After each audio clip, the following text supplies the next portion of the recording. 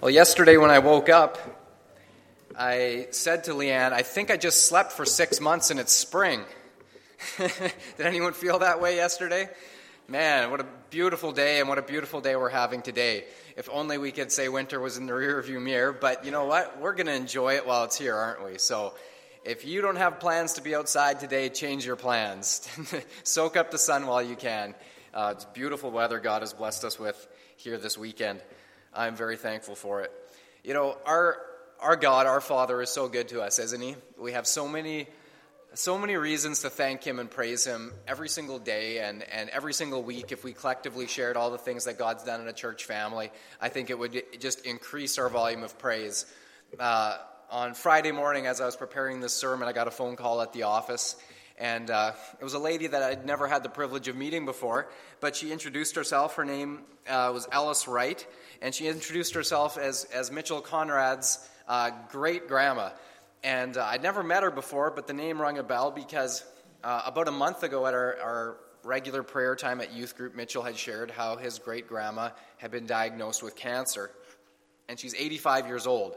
So typically at age 85, a cancer diagnosis, well, at any time it's bad news, and especially so. But we prayed for her, and we prayed for healing.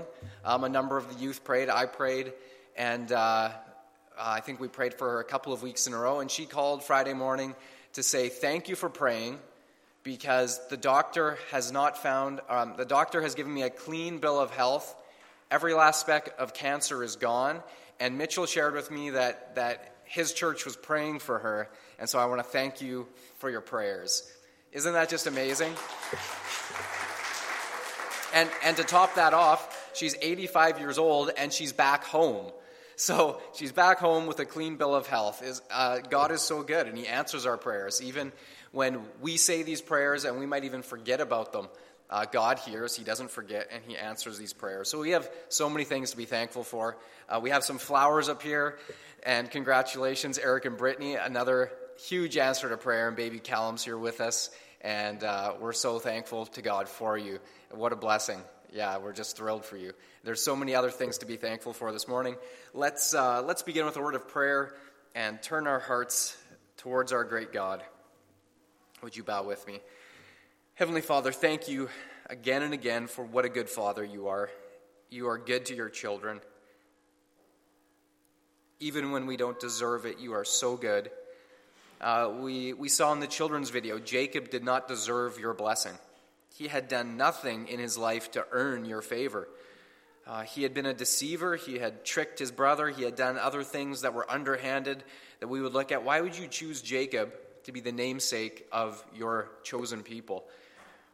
And yet, God, when he turned to you in prayer and he even contended with you, wrestled through the night, in the end, he still sought your blessing, and you gave that to him.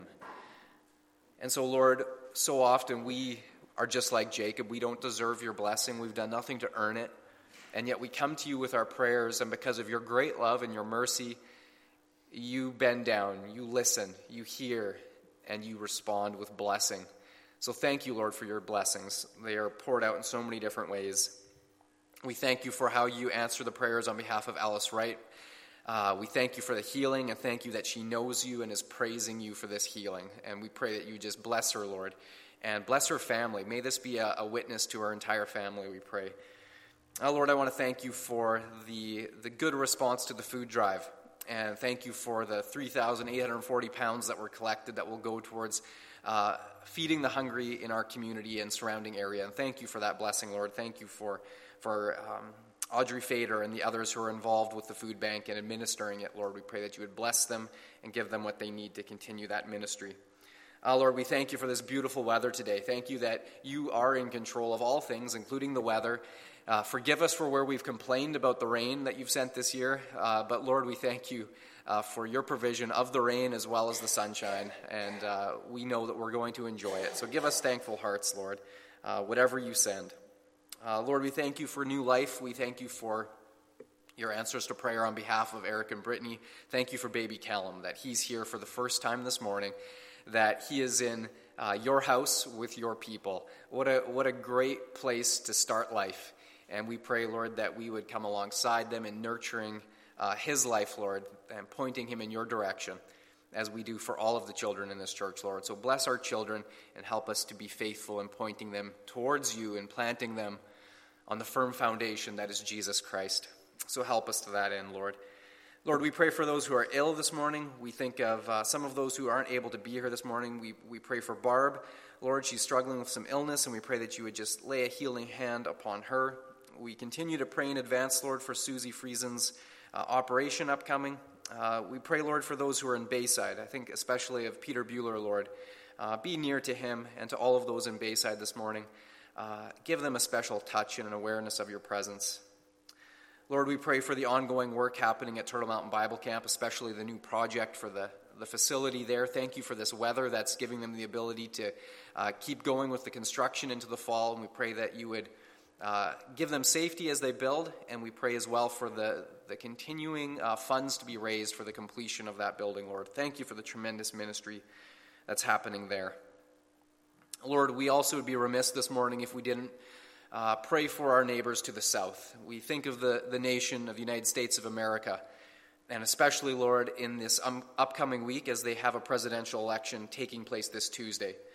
Lord, it's such a complicated issue to pray for, and yet you have commanded us to pray, Lord, and you have commanded us to pray for our leadership and those you place in authority over us. And so, Lord, we pray simply that your will would be done in that nation, and you have used that nation in such amazing ways throughout history. And so, Lord, we pray that you would show your mercy to them, and we pray that you would be with the nation, that they could still be a witness for you in the nations, and that you would show your mercy, Lord. So we ask this on their behalf, Lord, in this upcoming election. And so now, Lord, we thank you for your word. We thank you for this avenue we have of prayer. And we pray that this morning you would draw us deeper into how we can use this communication with you as our lifeline as we go through our lives as your followers. And now I invite all of God's people to pray together with me the words you taught us, Lord. Our Father, who art in heaven, hallowed be thy name.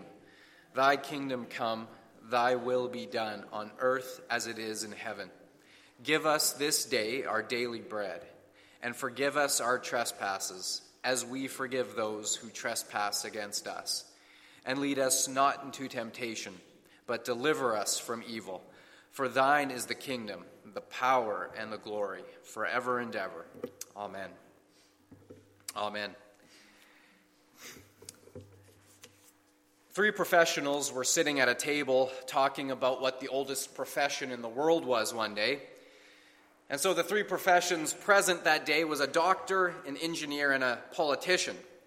And so the doctor was the first to speak, and he said, well, the Bible says that God took the rib out of Adam's side to make a woman. So therefore, that clearly required surgery, which means the oldest profession is that of a surgeon. Well, to that, the engineer looked at the doctor and said, no, but the Bible also says that God created the whole world out of the void, out of chaos, out of nothingness. And so in order to do that, God must surely have been an engineer. So engineering is therefore the oldest profession. The politician then smiled smugly, leaned forward and said, but who do you think created all of that chaos? Yeah, you can connect the dots on that one. Nonetheless, it's not fair to say that that politicians have created all of the chaos in the world today. But as we're finally nearing the end of the most contentious, divisive, and scandal-plagued presidential election in American history, we can safely say that at least some politicians have contributed to a lot of the chaos in our world. But even there, I must pause and add this footnote. History has shown us repeatedly that nations usually get the leadership they deserve. And in this I mean that as nations increasingly turn away from God and towards self-sufficiency, towards selfishness and sin, their leadership will eventually come to reflect their values. And we don't just have to look at the United States in this regard, we can look at the nation of Canada as well. And so for us as Christians, as God's children, who recognize that we are but sojourners passing through this earthly kingdom, and we are going to the eternal kingdom, the kingdom of heaven, how do we respond to the shifts we see in the earthly kingdoms around us? How do we respond? Well, first and foremost, we should pray. And then we should pray, and then we should pray some more. And if what we're seeing happening in the political landscape around us, the U.S. presidential election as an exemplar right now, but it's not the only thing that we could look at, if these things don't cause us to go to our knees in prayer on behalf of our nations, then what will? What will it take for us to begin to fervently intercede on behalf of what is going on in our nations and in the world today? If there was ever a time in human history that our world desperately needed the prayers and the intercession of the saints, it is now. And throughout all ages, God has called his people to be a praying people. But are we? Are we collectively and individually a praying people? You see, for every believer, every single one of us, myself included, there is always a very real danger that our prayer life becomes neglected. It becomes sporadic, where we only pray once in a while, and usually when we have an urgent need. It can also become shallow and superficial, where we only pray very general, vague prayers like, God, bless the food on my table. God, give me a good day. God, bless the world. These vague general prayers that we're not really meaning. They're very superficial. Or our prayer life can become mechanical or ritualistic, where we might pray some good things, but we're saying them simply out of habit rather than from the heart. And so for the next several weeks, we are going to dig a little bit deeper into this absolutely vital communication lifeline that we have with God in the series I've entitled, And When You Pray. Now, in this series, we are going to look at multiple passages, because this shouldn't come as any surprise to you that the Bible actually has a lot to say about prayer. Who is that come as a surprise to? Anyone? The Bible has a lot to say about prayer. You already knew that. And so we're going to look at a lot of different passages. The Lord Jesus also had a great deal to say about prayer. He mentioned the topic 42 times throughout his teachings. And amazingly, the Gospels record him praying on 28 separate occasions. And so our focal point and our central text for this series will perhaps be the most famous prayer in the history of the world. The one that the Lord Jesus taught his disciples, the one we just prayed this morning that we know best as the Lord's Prayer. Now, the first footnote I want to just throw your way as we begin this study is that the name the Lord's Prayer is actually a misnomer. It's been mislabeled. It might say the Lord's Prayer in your Bible heading, but that's not actually divinely inspired. That's just what humans have labeled this prayer. A more accurate title for this prayer would actually be the Disciples' Prayer. And the reason for this is because this wasn't actually the Lord's Prayer that he was praying personally for himself to his Father. No, this was a prayer that he was giving to his disciples to pray to his Father. So it was actually the disciples' prayer that the Lord was giving to them. So yes, it's the Lord's Prayer in that sense, but it was to be the disciples' prayer. This is our prayer to our Father that our Lord Jesus gave to us. So I know that's a minor detail, but something to begin thinking about. This is a prayer Jesus gave for us. We can put our name in there. This is Danny's prayer. Put your name in there. This is your prayer that Jesus has given for us to use. Now, most of us are very familiar with the Lord's Prayer. Most of us, as we recited this morning, have it memorized. We know it by heart. Many of us have attended churches where it was recited every Sunday. Others will still recall when this prayer was recited every morning in our public school system. One pastor put together a collection of different ways that children had learned to recite this prayer. Because as kids, we don't always get the words right, do we? But we're still learning as we go. And so he put together a collection of some of the humorous ways that children had recited the prayer that were maybe just a tad off. These are not intended to be sacrilegious, just simply humorous in how children often recite things. One mother shared the following. When my twin daughters were young, I taught them to say this prayer before going to bed. As I listened outside their door, I could hear them say, "Give us this steak and daily bread, and forgive us our mattresses." The steak actually fits, right? Daily bread, why not a little steak on the side? Another man shared, when I was a child, I learned the prayer as, "Our Father, who art in heaven, hallowed be thy name." I always thought that was God's real name until someone corrected me.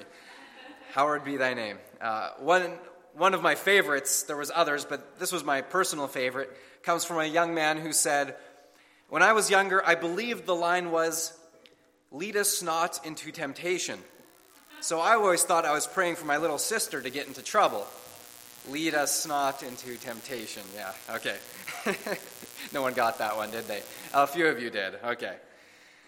Nonetheless, we learn these things, and initially we learn the form. We're just reciting them mechanically. Maybe the substance isn't there, but as we learn and grow, I hope that the depth of these words begins to sink into our hearts and souls, and we know what we're really praying. So I want you to turn there with me this morning to Matthew chapter 6. In Matthew chapter 6, we of course have the prayer recorded for us, but we're going to go into the context of the prayer before we get into the nuts and bolts of the prayer itself. The setting for this teaching is Jesus' famous Sermon on the Mount. The location for this teaching, known today as the Mount of Beatitudes, is actually a beautiful setting on the north shore of the Sea of Galilee, nestled in the hills alongside the coastal road between Gennesaret and Capernaum. Absolutely breathtaking, the beauty of that rolling countryside overlooking the Sea of Galilee. The context of the teaching itself in chapter 6 is that Jesus is giving his disciples instruction on the practical aspects of kingdom living. And he does this in regards to giving and tithing. He does this in regards to prayer, fasting, money, and anxiety. And so for the purpose of our study, we are going to focus in on the practical teaching on prayer given in verses 5 to 15. There, if you have your Bibles open, let's look at verse 5, beginning with the very first line. "And when you pray." Let's stop right there. We're not going to go any further. "And when you pray." Now, at first glance, this just seems like an introductory remark, doesn't it? Let's get on to the real stuff. And when you pray. Let's keep going. But we're going to stop right there because even that little line contains a message. What is it? Well, I want you to take note that Jesus did not say, "and if you pray." He didn't say, "and if you pray." He said, "and when you pray." Now, remember that Jesus is addressing his disciples. And so to hear him say, "and when you pray," that means there's no ifs about prayer. It is simply a matter of fact, when you pray. So let me just be very clear at the outset of this series and this message from what Jesus is getting at. Prayer is not optional for a disciple. Prayer is not optional. It's "and when you pray," not "and if you pray." Being a Christian and not praying, I was trying to think of examples of what this would parallel to. It's like being a hockey player and never skating, right? Is that going to work? Being a baseball player and never swinging a bat. The two things just are incompatible. Being a Christian and not praying, it just doesn't work. "And when you pray." So let me just say that if you are currently in the category of "and if you pray," then you need to stop right now and take serious stock of your life. To call yourself a disciple, a follower of Jesus Christ, but prayer's in the if category, you need to stop whatever you're doing and reevaluate your life. You need to get off alone to a quiet place by yourself, get down on your knees or whatever posture you need to take, and start right there. You need to stop and you need to reconnect with your Father in heaven. Talk to God, because believe me, he is eager and he is waiting to hear from you. He is waiting to commune with you, and yes, he is waiting to speak to you. Now, I know that the vast majority of you here already got this. You're like, okay, move on to the next point already. But on the off chance that there is just one person here today or listening somewhere else who hasn't got this yet, I'm going to be as blunt as I possibly can. There is no Christian life. There is no daily walk with Jesus. There is no fellowship with the Father, no communion with the Spirit without prayer. Is that clear? Is everyone good? It just doesn't exist. It cannot happen. We cannot live this life without prayer, daily communion with our Father. It really is that simple. I hope I've made it as clear as I possibly can this morning. And our Lord Jesus' teaching makes it crystal clear. He simply cannot fathom a Christian life without a prayer life. And Jesus modeled that throughout his ministry. He was constantly off in prayer with his Father. And of all of the faithful saints who have gone before us, they bear a consistent testimony of prayer's vital importance. One preacher of a previous generation named Samuel Chadwick, he said this: "The one concern of the devil is to keep Christians from praying. He fears nothing from our prayerless studies, prayerless work, and prayerless religion. He laughs at our toil, mocks at our wisdom, but trembles when we pray." So please, please, please don't miss this. Don't miss the vital importance of prayer in your life, because we can learn all we want to learn about prayer, and we will in the remainder of this series. But what good is all of that learning if we don't actually do it? So may we each individually resolve personally to be a praying people and collectively a praying church. Our Lord simply says, "And when you pray." So now that we are praying, and I pray that you are, now that we are praying, our Lord has two specific cautions of how not to pray. We're going to get into a little bit later how to pray, but he starts out with two specific cautions of how not to pray. So let's look at those. Verse 5, we're going to keep going past the first line now, and I promise we're not going to go line by line through the whole thing. Let's keep going. Verse 5, "And when you pray, do not be like the hypocrites, for they love to pray standing in the synagogues and on the street corners to be seen by men. I tell you the truth, they have received their reward in full." Now the religious people, the ones he's referring to, we can name them off: the Pharisees, the Sadducees, all the C's, you can lump them in there, the Levites, the priests. He's kind of lumping them all into this religious category. And he says, don't be like them, for they're doing it for outward show. They're standing with these, outstretched arms on the street corners, these loud prayers, so that everyone can see how religious they are, how holy they are. But Jesus says that the payoff for that type of prayer is being seen by men. And so he says that because that's what they're looking for, and that's the reward they get, is that they get noticed by people, they're seen, then he says they've received their reward in full. So what he's implying is that if they still thought that their prayers would reach through to the throne of God, they can just forget about it. Because no matter how many eloquent, righteous, holy words they string together, what they're really looking for is to be seen by men. And so he says, therefore, your Father's not listening because you've got what you were looking for. So forget about your prayers getting through to the throne of God. Quite simply, Jesus is implying that God does not listen to nor heed those types of self-seeking, showboating prayers done simply to impress others. Now, one note to make clear on this teaching. Some people have taken this to be, Jesus was banning public prayer meetings. No, he wasn't doing that. Jesus was not banning praying in public or having corporate prayer meetings. In fact, the prayer that he goes on to teach his disciples is not a private prayer. It is a corporate prayer because, take note, the prayer is not "my Father who art in heaven." No, it's "our Father." The prayer is designed to be prayed in fellowship with other believers. And so he's not banning public prayer. No, he was addressing something very specific. He was addressing the inner heart condition that manifested itself in an outward way. And that inner heart condition was the motivation for why these men were praying. What was their inner motivation? You see, as with all things, from God's perspective, the why is just as important as the what. Why we pray is just as important, if not more so, than what we pray.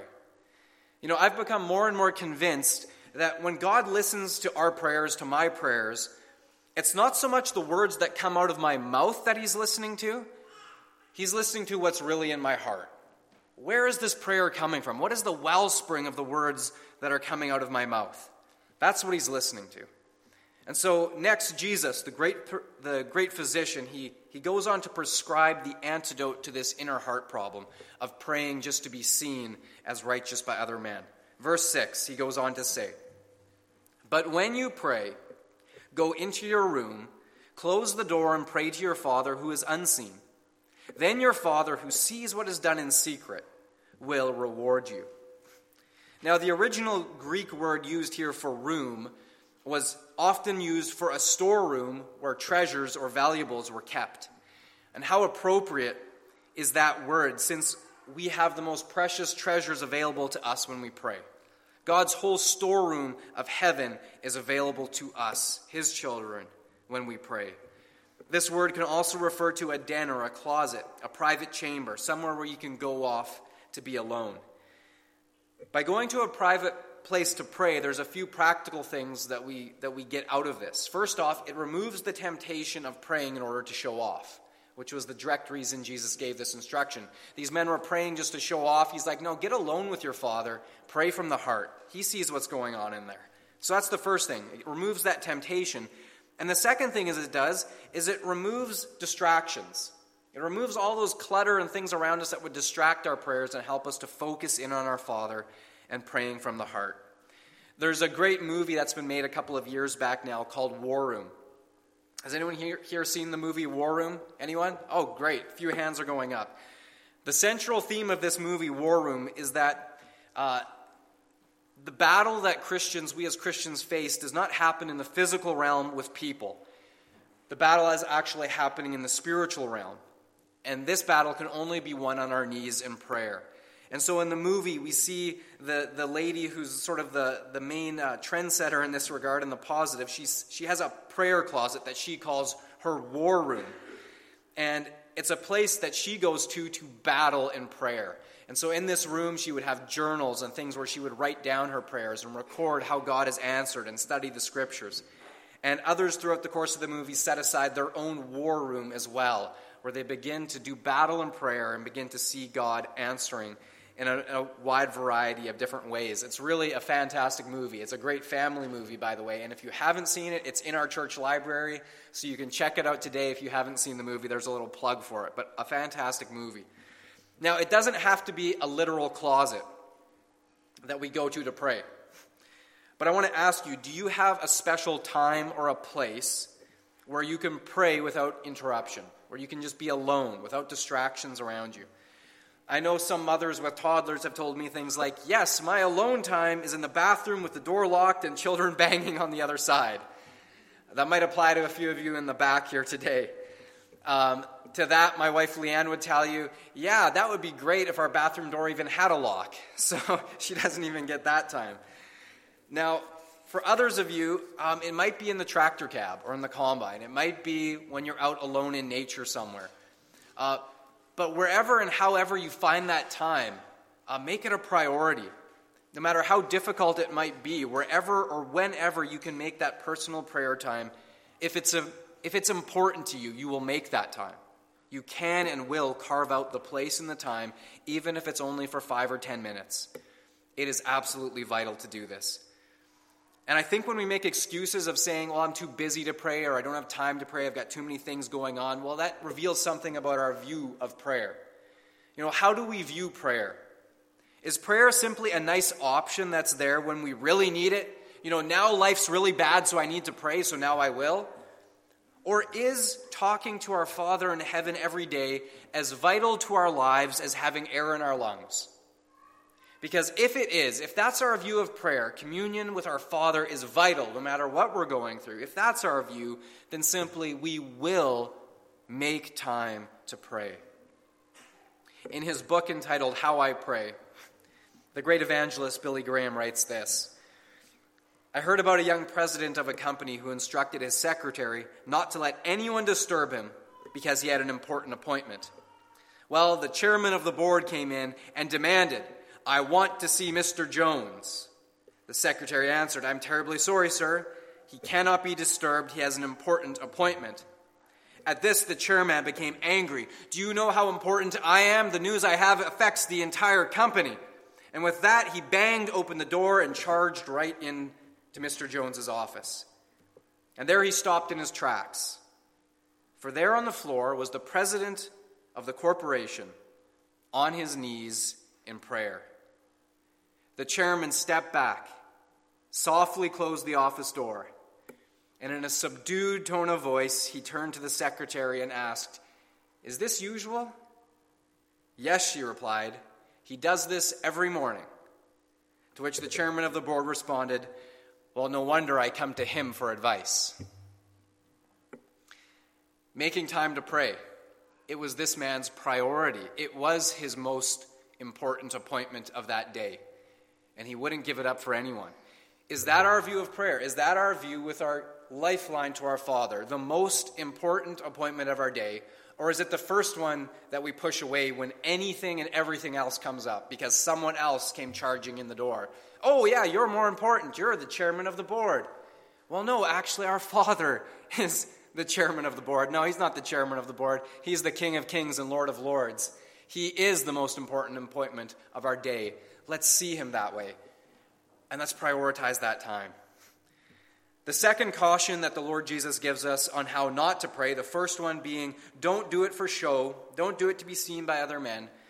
The second caution he gives is don't pray with meaningless repetition. Verses 7 to 8, Jesus continues, "And when you pray, do not keep on babbling like pagans, for they think they will be heard because of their many words. Do not be like them, for your Father knows what you need before you ask him." That last line always that gets my head spinning. But the first part is what we're going to focus on. Prayer is not an effort to overcome God's unwillingness to respond by wearing him down with our words. We don't have to badger our Father into listening to us. You know, I'm sure those of you who have toddlers, you learn to tune it out, don't you? Like, just this morning, we're in the men's Sunday school class. Men here can vouch for me on this. Someone thought it was a great idea to bring a dish of Halloween candy to our Sunday school class this morning. And hey, I got a 3-year-old. What are you trying to do to me here? So anyways, he's got a bunch of candy. And I finally said to him, "Okay, last one." And so, I'd already tuned out the incessant at my pen, like, "Daddy, daddy, daddy, daddy, daddy, daddy, daddy, daddy. I want one more. That goes on for about 3 minutes until finally I kind of hear it and it's irritating enough that, "No," I said no. And then 3 minutes later, "Okay," and I'm opening it.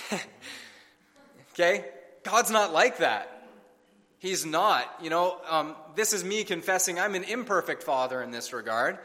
But he is a perfect Father. We don't have to badger him incessantly until finally he gives in and says, "Okay, fine, I'll open the candy for you because you asked me 16,000 times and I'm tired of hearing from you." He is not like that. It is not an effort to overcome his unwillingness. The babbling, the many words, thinking we have to break down God's resistance to our prayers, that's exactly how the pagans prayed. And we see examples of this throughout Scripture. The pagan priests prayed in their showdown with Elijah on Mount Carmel. Do you remember that? And Baal wasn't answering them. And Elijah begins to mock them a little bit. "Well, where is your God? Has he gone on a journey? Is he in the bathroom? Is he sleeping? Then what?" And they keep praying and calling on his name incessantly for hours on end. We read the verse, it says, "Then they called on the name of Baal from morning till noon. 'Oh, Baal, answer us,' they shouted. But there was no response. No one answered." This also happened in Acts chapter 19, verse 34, where we read this little snapshot that the pagans shouted in unison for 2 hours, "Great is Artemis of the Ephesians." Imagine that sort of a prayer meeting. Let's have a prayer meeting. 2 hours. "Great is Artemis of the Ephesians. Great is Artemis of the Ephesians." For 2 hours. They hoped that by shouting it often enough, that great Artemis of the Ephesians would come and answer their prayers. One pastor summarized this section by saying that in our prayers, we shouldn't be hazy, crazy, or lazy. Does that sound about right? Hazy, crazy, or lazy? I like what D.L. Moody once said. This is maybe a little bit blunt, but he's getting to the heart of the matter. And he said this: "Some men's prayers need to be cut short at both ends and set on fire in the middle."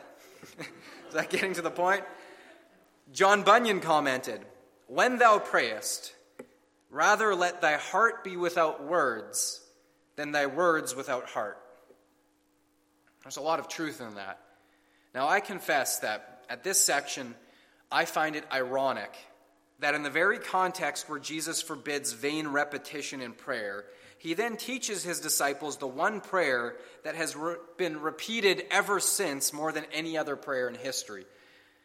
The one we, of course, know as the Lord's Prayer. And I personally grew up saying the Lord's Prayer so much that it just became a mechanical recital for me, something that I could rattle off in 10 seconds flat. I'm not even kidding. I timed myself, so get your watches out. All right, ready? Here we go. Our Father who art in heaven, hallowed be thy name. Thy kingdom come, thy will be done on earth as it is in heaven. Give us this day our daily bread, and forgive us our trespasses, so we forgive those who trespass against us. And lead us not into temptation, deliver us soon. For thy is the kingdom, power, and the glory forever and ever. Amen. 10 seconds flat. I didn't even take a breath in there. Anyone else want to try? Any volunteers? I'm going to have to take a breather here. Hold on and get some oxygen. There we go. Now, I think I rattled off all those words in correct order. It's recorded so we can play it back and check if I skipped any. But I think I got them all in the correct order. But my heart was not in it. I was simply saying words. And I did that for years. I said those words just not like that, a little bit slower. There was a little bit more pace to it. But I said them very fast, mechanical recital, but my heart was not in it. The mystery and the magnitude of this profound prayer is something that eluded me for many years, something that even now I feel like I'm just scraping the surface of. And one helpful way to guard against this is to remember that Jesus was teaching his disciples how to pray, not what to pray. Yes, there's what's in this prayer, but he is giving them a template of how to pray. We find this detail by going to a parallel account of it in Luke 11, verse 1. And there we read Luke 11, verse 1. One day Jesus was praying in a certain place. And when he finished, one of his disciples said to him, "Lord, teach us to pray, just as John taught his disciples." Now, what I love about this little verse is that it starts out with Jesus, the master, off alone somewhere by himself, doing what he always does, praying. And we know that he did this often. So often, in fact, his disciples often had to go out looking for him because he was off somewhere praying. He modeled such a consistent prayer life that one day, moments after saying amen, one of his disciples right here spontaneously asks him, "Lord, teach us to pray." And so Jesus teaches them the same Lord's Prayer. It's a short prayer, one that even if stretched out beyond 10 seconds, if we slow it down as much as we possibly can, it's not going to take you more than a minute. It's a short prayer. And yet Jesus would pray for hours on end. So obviously he wasn't telling his disciples that they should repeat that same prayer, those same words, for hours on end. It was not the what so much as the how. And the how all begins with our heart. We begin with a heart relationship with our Father. Not as a distant deity that we must summon by saying his name 2 hours in unison, but instead we must see him as a father who loves his children. And so we pray from the heart as Jesus taught us, our Father. A man's daughter had asked the local pastor to come and pray with her father. When the pastor arrived, he found the elderly man lying on bed with his head propped up on 2 pillows and an empty chair beside his bed. Well, the pastor assumed that the old fellow had been informed of his visit, and that's why the chair was sitting there. "I guess you were expecting me," he said. "No, who are you?" the old man replied gruffly. "Well, I'm the new associate pastor at your local church," the pastor replied, "and when I saw the empty chair, I figured I was going to stop by." "Oh, yeah, the chair," said the bedridden man. "Would you mind closing the door?" Puzzled, the pastor closed the door behind him. "I've never told anyone this, not even my daughter," said the old man. "But all of my life, I've never known how to pray. At church, I used to hear the pastor talk about prayer. It always sounded so eloquent and flowery. I could never do that, but it just went right over my head. I abandoned any attempts at prayer," the old man continued, "until one day, just about 4 years ago, one of my best friends said to me, 'Joe, prayer is just a simple matter of having a conversation with Jesus. So here's what I do. Sit down in a chair and place an empty chair in front of you. And in faith, just see Jesus sitting on the other chair. It's not spooky,' he promised, because Jesus did say, 'I'll be with you always.' So then just speak to that empty chair as though Jesus were sitting right there and listening to you talk." So I tried it, and I've liked it so much that I do it a couple of hours every day now. I'm careful, though. If my daughter saw me talking to this empty chair, she'd have me committed. So I've never told her." The pastor was deeply moved by the old man's testimony, and he encouraged the old guy to continue on this journey of his conversations with Jesus. Then the pastor did what every good pastor does with a visit like that. He prayed with the man and returned back to church. 2 nights later, the daughter called to tell the pastor that her dad had in fact passed away that afternoon. Did he seem to be peaceful when he passed?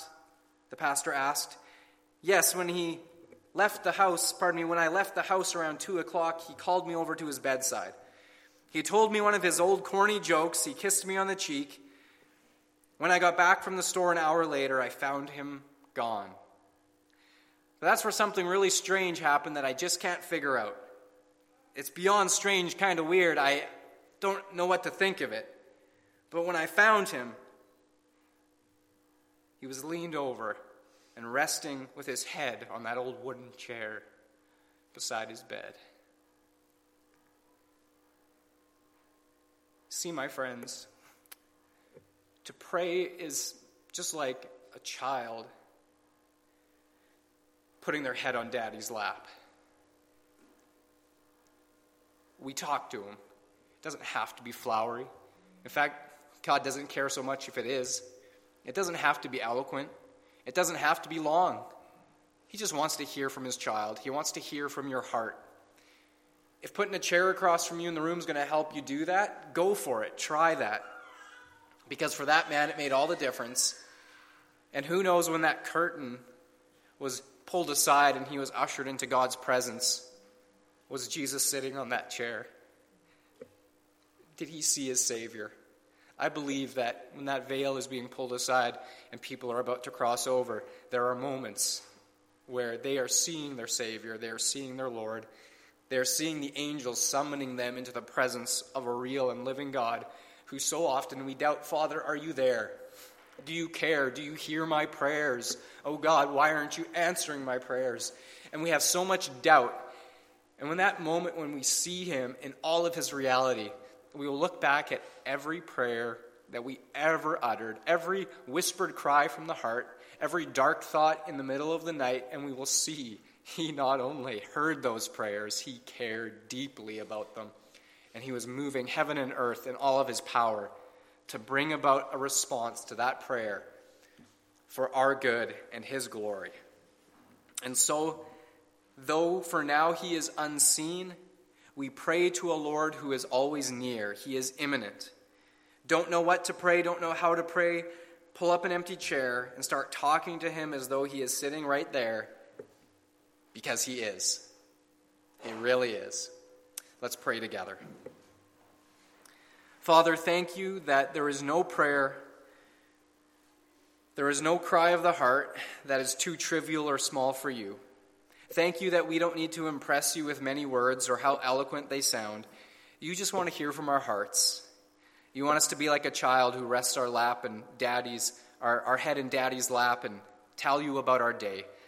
And so, Lord, I pray that you would cultivate this attitude of prayer with each one of us. Lord, I pray for those of us who are here today who feel stirred and convicted that we haven't been praying. We haven't been a praying people. Lord, I pray that you would just start us here at this simple place before you. You want to hear from us. You want to hear from our hearts. Help us to do that today. Lord, help us to set aside time and prioritize that time, that you are our most important appointment of the day, and to not push you off for others. And so we just thank you that you hear this prayer, and all the prayers that are being lifted up right now from your people, they are a sweet-smelling fragrance to you. Thank you that you hear, that you care, and that you are so ready to answer. We love you. You are so good to us. Thank you, Lord. In Jesus' name we ask all of these things for your glory. Amen.